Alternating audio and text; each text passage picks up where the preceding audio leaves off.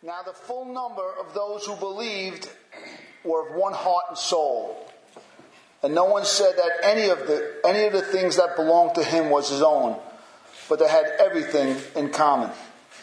And with great power the apostles were given their testimony to the resurrection of the Lord Jesus, and great grace was upon them all. There was not a needy person among them, for as many as were owners of lands or houses sold them, and brought the proceeds of what was sold, and laid it at the apostles' feet, and it was distributed to each as any had need. Thus Joseph, who is called by the apostles Barnabas, which means sons of encouragement, a Levite, a native of Cyprus, sold a field that belonged to him, and brought the money and laid it at the apostles' feet. Chapter 5. But a man named Ananias, with his wife Sapphira, sold a piece of property, and with his wife's knowledge he kept back for himself some of the proceeds and brought only part of it and laid it at the apostles' feet. And Peter said, Ananias, why has Satan filled your heart to lie to the Holy Spirit and to keep back for yourself part of the proceeds of the land? While it remained unsold, did it not remain your own? And after it was sold, was it not at your disposal? Why is it that you have contrived this deed in your heart? You have not lied to man, but to God. When Ananias heard these words, he fell down and breathed his last. And great fear came upon all who heard of it. The young men rose up and wrapped him up and carried him out and buried him. After an interval of about 3 hours, his wife came in, not knowing what happened. And Peter said to her, tell me whether you sold the land for such a price. And she said, yes, for so much. And Peter said to her, how is that you have agreed together to test the Spirit of the Lord? Behold, the feet of those who have buried your husband are at the door, and they will carry you out. Immediately she fell down at his feet and breathed her last. When the young men came in, they found her dead, and they carried her out and buried her beside her husband. And great fear came upon the whole church and upon all who heard these things. Let's pray. Father, we thank you like always for your word. It's ever encouraging us, strengthening us, warning us, revealing things to us, Father God, about yourself and about ourselves, Father God. We ask you to breathe upon this text, Father God, that we can see what was taking place in this awful time, this great reverence of God that was taking place, God. Let us see, let us taste, let us know this magnificent work of the Holy Spirit. Amen. Lying to God. Who would ever think? It's like an oxymoron. Lying to God. Would you consider yourself a liar to God? Be careful. Be careful. We could all be self-deceived. And we're going to find out by this end of the sermon that chances are more of us are self-deceived than we could ever thought possible. It's part of our nature. But this is a strong text. And it's something that I taught on many, many years ago. And it's sort of just, the first time I read it, probably almost 25 years ago, it left an impression on me, what was taking place. But to understand chapter 5 and lying to God, we have to understand what happened in chapter 4. On one side of the page, we have contrasting desires. That's what's going on. Chapter 4 is contrasting desires with chapter 5. On one side of the page is a thriving community, as we read in chapter 4.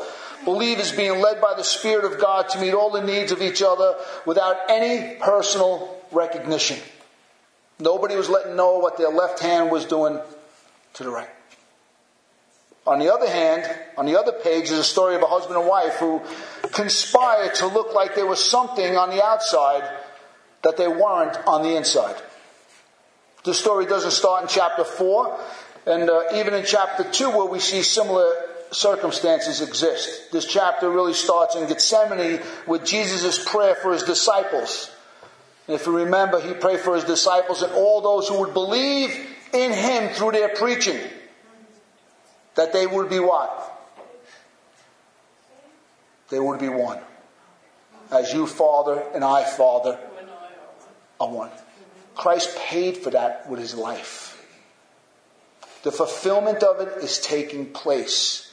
What he prayed for what he died for is actually happened. The Spirit is producing the fruit of oneness. Love is the impulse, but not everybody was compliant.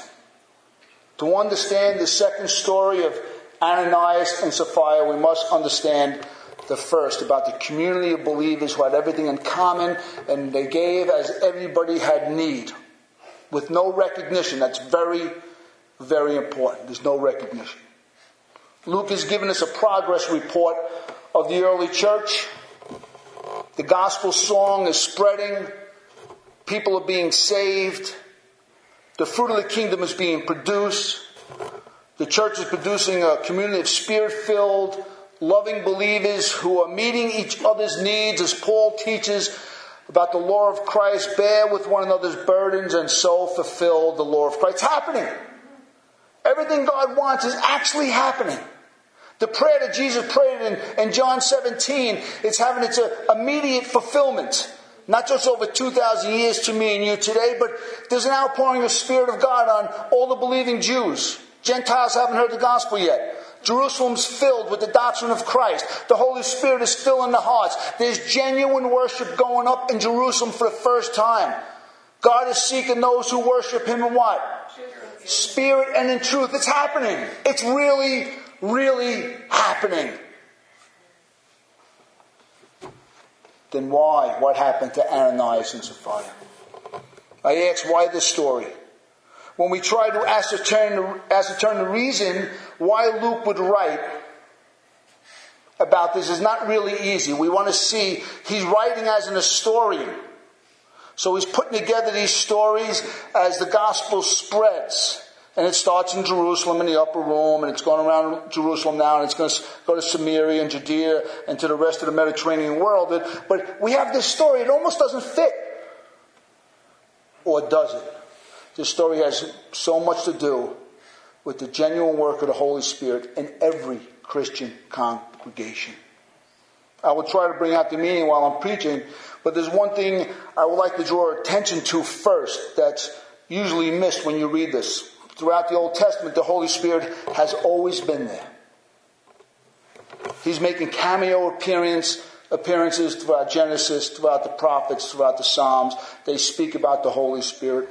It's not a personal, you don't see it. You don't see Him as a personal being. He's mentioned, but the Holy Spirit is never a main player in the Old Testament. It's always the Father. Then Jesus comes along, and it's Jesus who introduced us to the personal side of the Holy Spirit. But even that was mainly throughout His teaching. The gospel narrative is on Christ and His work of atonement. The epistles are an interpretation of the life of Christ and how the Christian congregation lives around the death and the resurrection of Christ. Jesus is still the main character. Acts introduces us to the power of the Holy Spirit in chapter 2. And I don't want you to miss this. It's called biblical theology. It's a biblical revelation of God revealing Himself to us. In the Old Testament, He's El Shaddai, He's Elohim, and He's the Lord of all, He's the Redeemer, and He's revealing Himself. Throughout Old Testament history, we're learning more and more. And then the Son comes, and we know it's Father and Son, and the redeeming work of the Son. And now the Spirit of God has come, and now we see a Trinity, and the doctrine of the Trinity is developing now. And we know that the Holy Spirit is the power behind the cross. He's the power who raised Christ. He makes the cross real. Without the Holy Spirit, Jesus, the Son of God, if He dies and rises again, makes no difference to you and me. We need the Holy Spirit to illuminate us, to introduce us to Him, to open up our hearts, to receive the things that Paul and the other apostles have to teach us. But He's always this power, this influence. Yes, He's a real person, but it's not until we get into the 5th chapter that we see for the first time the Holy Spirit is called God. We see Him in His personal being now.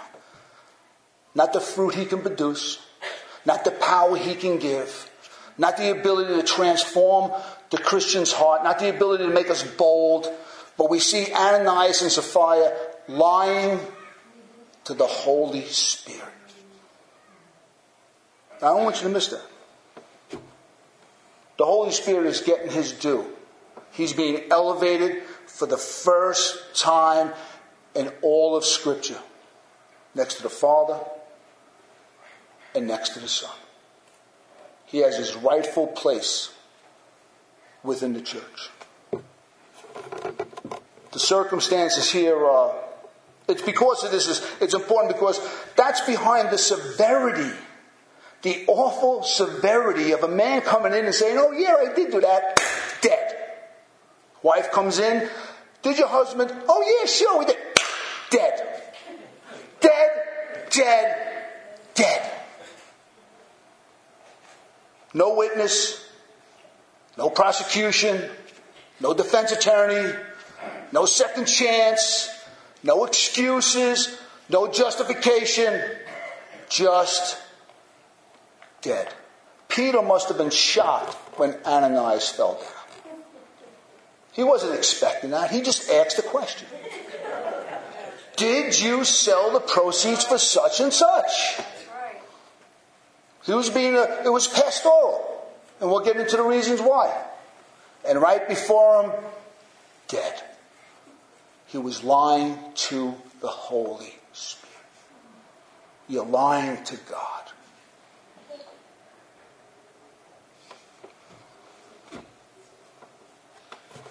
The circumstances here are similar to Judas selling out Jesus for 30 pieces of silver. Judas, even though he walked with the Son of God physically, quickly sold him out for 30 pieces of silver. The same with this husband and wife. Even though they were in the presence of God the Spirit, and his activity was overwhelming, the church is going crazy. They're giving it all away, giving it to the apostles. They're dropping it at their feet. They're overwhelmed by the work of the Spirit of God. They easily lied to him like it was nothing. In the face of all the evidence. This is just as bad as the Pharisees condemning Christ in the midst of the ministry of the Holy Spirit by raising the dead, in the midst of them healing the blind, raising the paraplegics up. They conspired to kill him. They saw the evidence. They were resisting the Holy Spirit. Ananias and Sapphira were resisting the Holy Spirit. They lied to the Holy Spirit. You might ask, but how? By trying, this is how they did it, by trying to look on the outside as though they were generous believers, as they were being transformed on the inside by the Holy Spirit, devoting themselves to the Son of God. Oh, we're all on the same page. Me too. I'm in. I'm 100% in. But he wasn't 100% in. Everybody else was 100% in. Him and his wife were far, far from it. We're not on the same page. But really there were imposters wanting to look like genuine believers, while all along they were devoted to themselves. Everybody else was giving it to the apostles. They were selling it and giving it to anybody as they had need. There was no me in it, no I in it. It was all everybody else. They were other conscious. Ananias and Sapphira, they were themselves conscious. It was all about themselves. They were devoted only to themselves. They were calculating and self-serving. And like Judas, they got what they wanted. But like Judas, they never got to spend it. They weren't around long enough. So the most important and awe-inspiring part of this story is not Ananias and Sapphira. That's not it. But it's the great work of the Holy Spirit in the heart of everybody else. Their execution by God really highlights how awesome the rest of the work of God was in the hearts of all the other believers. It highlights the other story. And it starts in verse 32 and verse 34. Now the full number of those who believed were of one heart and soul. And no one said that any of the things that belonged to him was his own. But they had everything in common. Verse 34. Not a needy person was among them. For as many as owners of lands and houses sold them and brought the proceeds of what was sold. These verses capture the magnitude of the Holy Spirit, God Himself's ministry at work on the human heart. They were of one heart and one mind. This kind of unity is what Christ prayed for. This kind of unity is what Christ died for. This is the kind of unity that the Holy Spirit advances the kingdom of God by. It's one of the most important aspects of Christianity. For a house divided what? House divided cannot stand. The kingdom of God doesn't advance in disunity. You can't bring unity out of disunity. Only God does that. He works unity within us. This church, if this gets to permeate this kind of self-elevating and masquerading and this pretense that they're really involved when they're really about themselves, is a virus. And God needed to deal with it quickly. Salvation was not individuality. Salvation from the beginning is solidarity. It is about others. It's about community. You cannot get away from that. This is what advances the kingdom of God. This is the very personal side of God. God is Trinity. God is unity. Unity in diversity. God is a social being. He brings people from diverse backgrounds and makes them of one mind and one heart. And they give all things for the common good. Let me tell you something. If you ever start seeing that, get out of the way. Don't get in the way of God. Ananias and Sapphira tried to get in the way of God. And the Holy Spirit's ministry always has this goal and this aim in His heart to bring unity to God's people, not diversity. There's a great scripture in 1 Corinthians, I believe it's 3:17, and Paul says, if anyone tries to destroy the church of God, God will destroy him. Don't get in the way. I'll deal with more of this in application. No one said that what they had belonged to themselves. Think about it. Influx of thousands. We know already by number there was at least 5,000. And that's usually just men. There could have been up to 8,000, 10,000, 15,000 people. The influx of all these new converts in a short amount of time in Jerusalem, and many of them poor, would have been a cause for financial and a logistical concern. How do we deal with it? Could you imagine here, you're praying, we're praying for revival, and then God pours out a revival, then you're like, what do we do? They're all hungry. Who feeds them? We do. You don't go to the government. We feed them. We meet the need. We clothe them. We educate them. So no one has what? Need. The church's job. Not the government's job. We meet the needs of believers. But God had a problem. God didn't have a problem. God immediately met this problem. You know what it was? A new heart. Everybody just gave it. There was need. Here it is. Who taught you to do this? The Holy Spirit taught me. 1 Thessalonians chapter 4. You have no need for anybody to teach you love, for God has taught you how to love. If the pastor has to sit down and week in and week out teach you how to love, you'll never ever love. It is the ministry of the Holy Spirit. He teaches us to love and care and be concerned for one another. All you have to hear is once. Love, I'm in. I'm in. I'm in. You never see anything in the scripture say, teach me how to love. Teach me how to pray. The disciples asked for that. But not how to love. We need to be confirmed in it. We need to be reaffirmed in it. We need to be encouraged in it. But it's the ministry of the Holy Spirit. Let me tell you something about these believers. These believers were more concerned about spiritual things than material things. They were more concerned about heavenly things than earthly things. These believers were living large. Large. Think about being free from every materialistic impulse. Think about it. Think about living in such a way you just absolutely abandon yourself to the trust of God. Think about the freedom.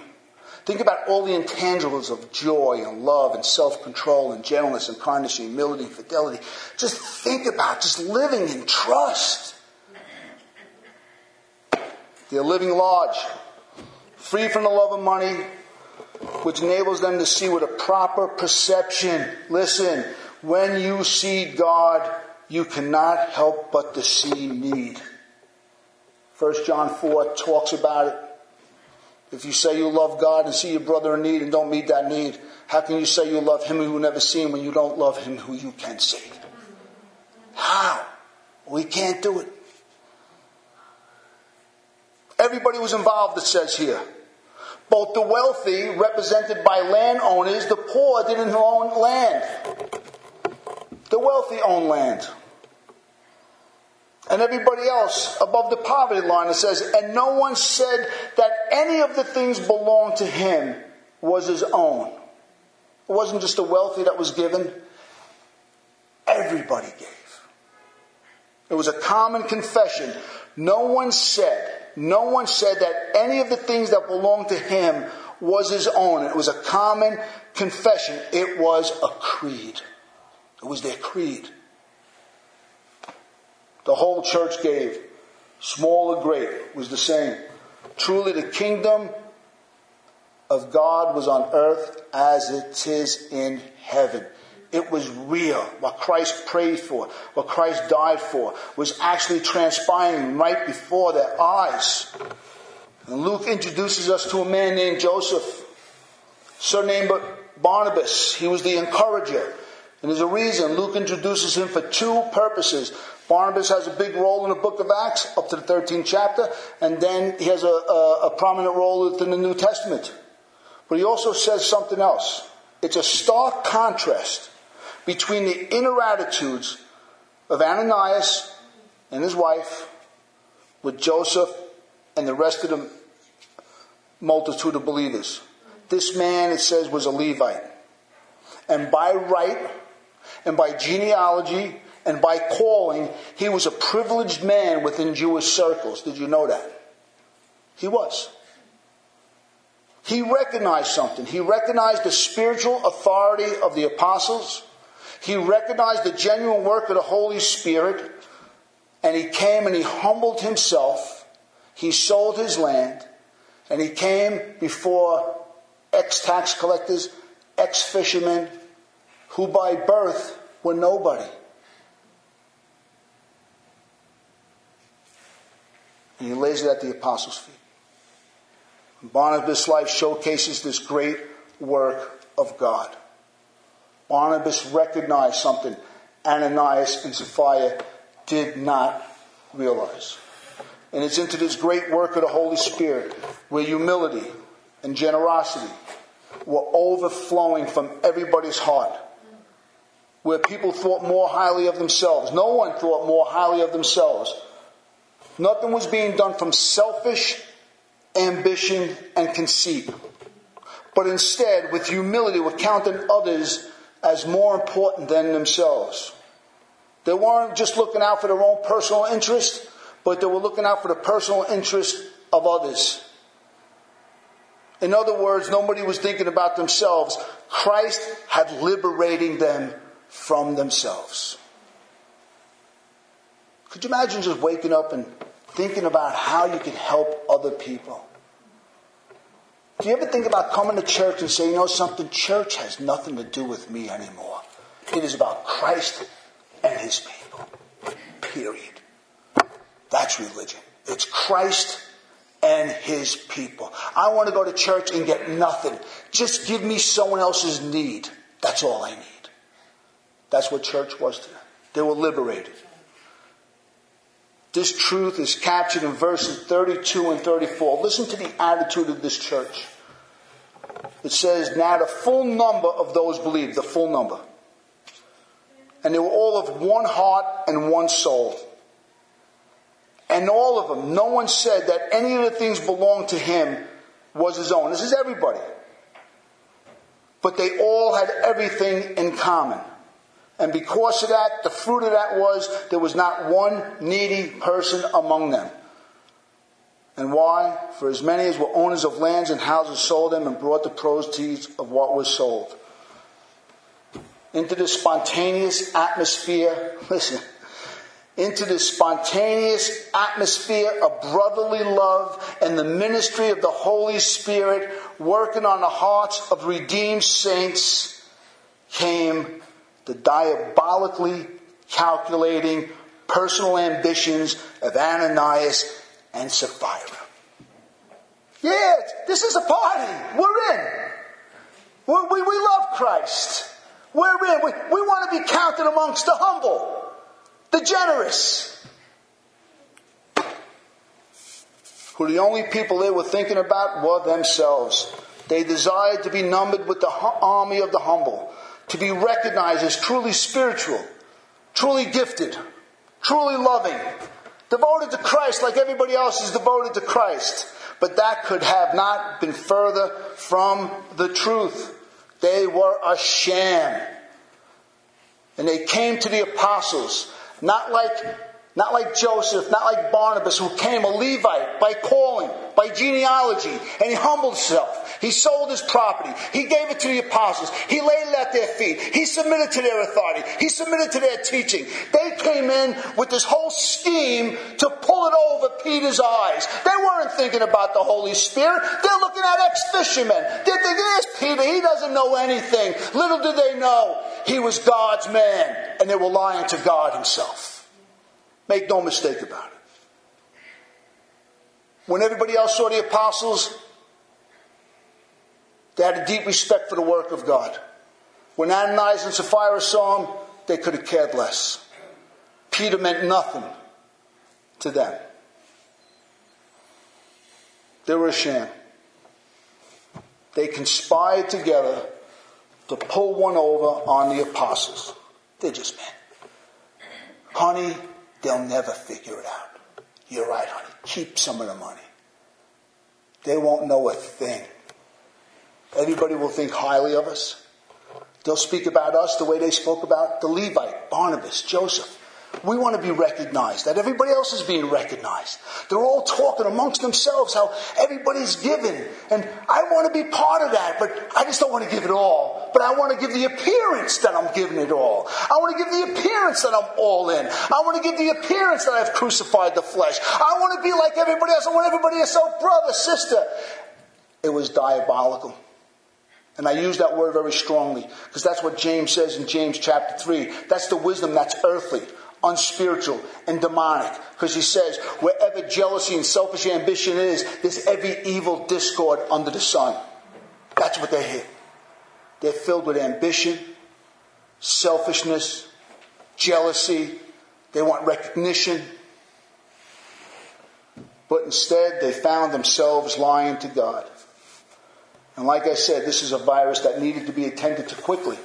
It's the first discipline we see in the New Testament in the Christian church.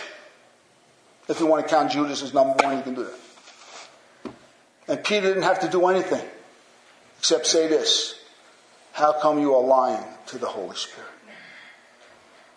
But there's more here. This was a virus that needed to be attended to quickly because sin was in the camp and it was getting closer to the front. It was making its way up the ladder of leadership. This was evil ambition. This man and his wife wanted the recognition that Barnabas had. And don't miss the contrast in chapter 5 when it says, but. Right after the introduction to Joseph, who's called Barnabas, who sold his land, humbled himself before the apostles, laid the proceeds at his feet. It says, but Ananias. Might as well say this, but Ananias was not like Joseph. He had ill intentions. He wanted the recognition that Barnabas had as one of the main players, but for all the wrong reasons. The lie here was the lie of pretense, trying to give the appearance of being something other than what they were, and with the intention to hide the real purpose of something else. That's what pretense is. You make it sound like this, but you're really this, and you got other ambitions behind you. That's evil ambition. That's what James 3 talks about. It's the wisdom of this world. That's why it's demonic. It's of this world. I come to you as somebody I'm really not, because I have a hidden agenda. Peter saw right through it. Praise God. The shepherd of the sheep should see right through this kind of stuff. Though the text doesn't say it explicitly, it's implied. Ananias and Sapphira will make a noise about themselves. We sold. Did you hear what we sold? Did you hear what we did? Is our name getting out there? You know, we gave so much. They will make a noise about themselves to the point of such severe judgment of God. Don't miss this. God came down, and Peter didn't even realize it, and struck him dead. Dead. Why? Here's why. This man and his wife were beyond correction. That's why. God is patient towards our foolishness and desires to correct us in all our inner things of our heart. But this case was more deep. This was a willful and calculated display of human pride in the face of the work of the Holy Spirit. That's why Peter says, you did not lie to man, but you lied to God. And Satan entered your heart. So they thought nothing of the apostles' positions, like Barnabas did. They had no respect. They had no true humility. They were the antithesis of what was really going on here, where the Spirit of truth was working on the hearts of all the members of the body of Christ. Satan was working on their heart, exploiting the high opinions of their self. And do you know why they had such high opinions of themselves? Because they had such a low view of Christ. That's why. Just listen to somebody. I listen. And I hear, when you hear such a high opinion of self, please understand something. They have not grasped the cross. They have not.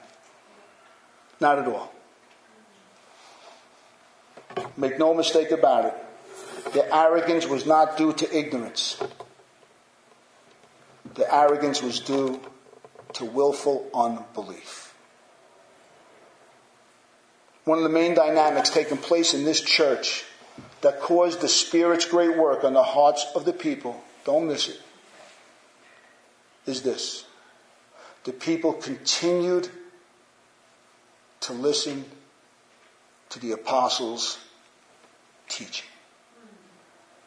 That's why.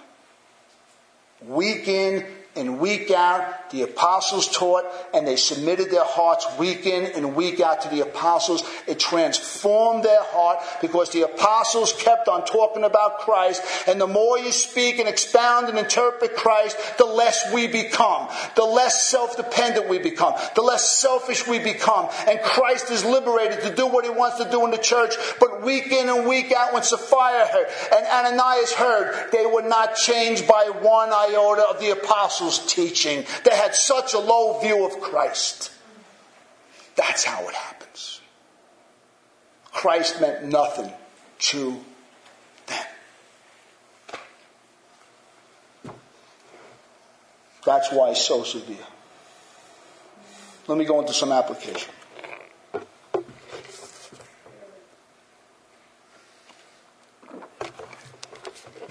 says that great fear or awe came upon the whole church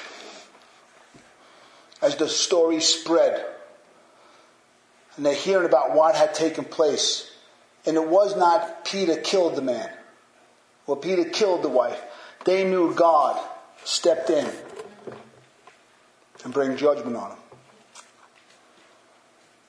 The church then, like the church now, needs to learn this lesson.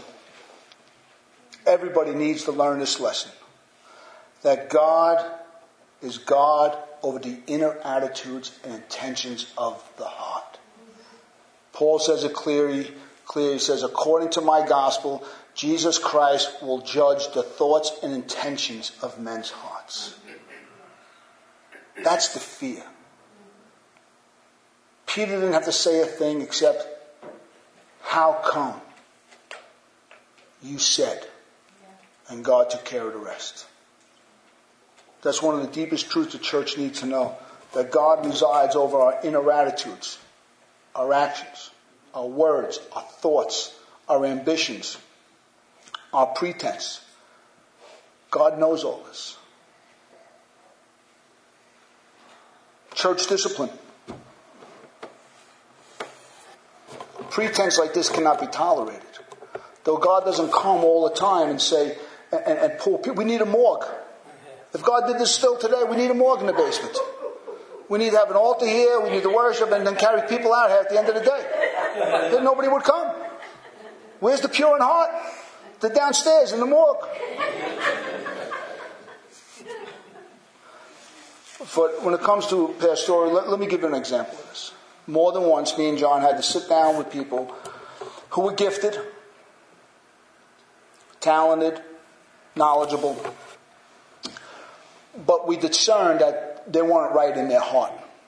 And when people are ambitious and they're gifted and they want to teach or they want to lead worship and they want to do something, they don't want to hear wait. They don't want to hear get your house in order. They just want to be there. They want recognition. I want to be in the front. I'm gifted. God's called me. I'm anointed. I'm double anointed. This is where I'm supposed to be. I had a gentleman tell me that. And I had to bring to his attention, but the cops were called to your house 3 times in the last 2 months for domestic violence. Do you think that maybe we can wait a little while here? Didn't want to hear that? Went to another church. You see, when you see that kind of pretense, Pastor, your sermons are great. This church, everything's great. Oh, by the way, I can preach, I can sing, I can dance, I can do all this kind of stuff. All right, you sit around for a year or two and we'll wait and we'll see what God does in your life. Oh, no, I can't wait. How careful we got to be as pastors to make sure that this kind of ambition doesn't try to work its way up into the front of the church. It's the last thing any church needs. And how important it is to have church discipline, to watch out for this. It is our job to recognize that God has called people. It's our job to recognize that God has gifted people. It's our job to recognize that people want to serve God, but we got to be careful and make sure that they're doing it for all the right reasons. Third, pretense. I asked in the beginning, who would think they're lying to God? Nobody would say, I'm lying to God. We live in a world that puts on masks. We live in a world that people try to make it sound like they're better than what they really are. The world teaches you, just put on an image. Hide the inner self, hide the inner feeling, just make it look good. Peter had pretense. Lord, everybody else would leave you, but not me.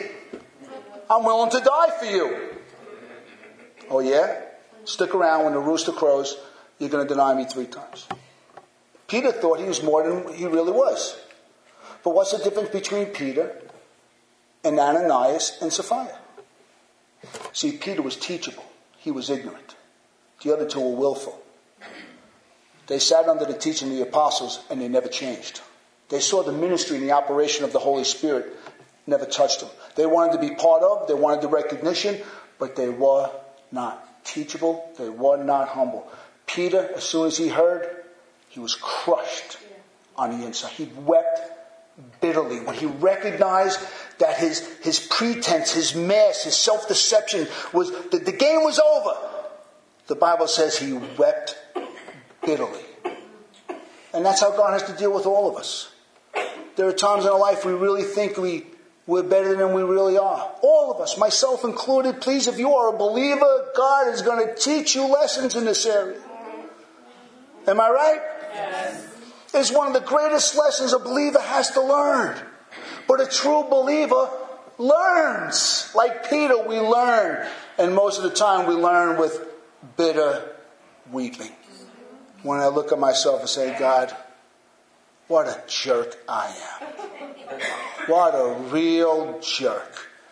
You see, church, you don't have to put anything on. Be who you are. If you're weak, tell the Lord you're weak. Whatever it is, tell another brother in Christ, tell a sister in Christ, pray over it. He knows it all. Let's not lie to the Holy Spirit and make it sound like we got it all together. We don't have it all together. We all need God's teaching. Understand something. But how does God work in our life the way He worked in Peter's life and to work out the pretenses of Peter? Sometimes we have to come show to show, and He has to show us that we're not who we are. But most of the time it's through pastoral care. It's through preaching.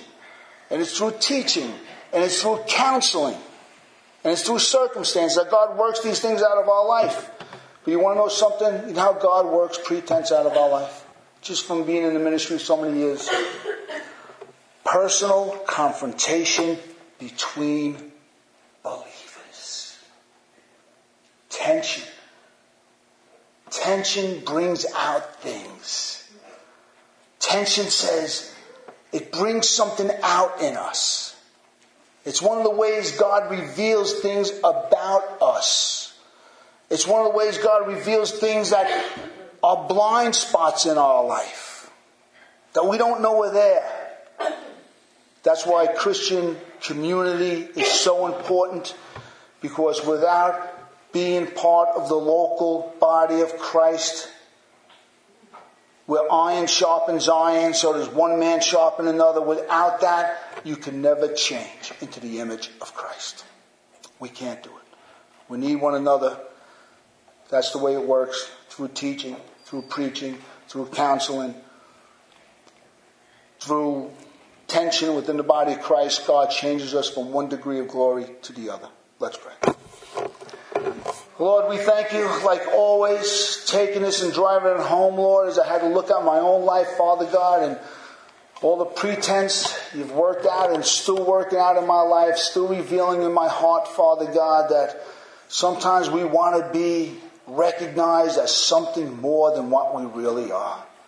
God, help us just to accept who we are with our gifts and our weaknesses, with our strengths, with our failures, with our gifts and talents and every other thing, God. Just help us to be who you've called us to be. Transform us from the inside out, Father God. Please, I ask, God, come into our life and rip off the mask of pretense, God. Let us be genuine and pure in the inside. And let us cry out with David, God, you desire truth in the inward parts. In Jesus' name.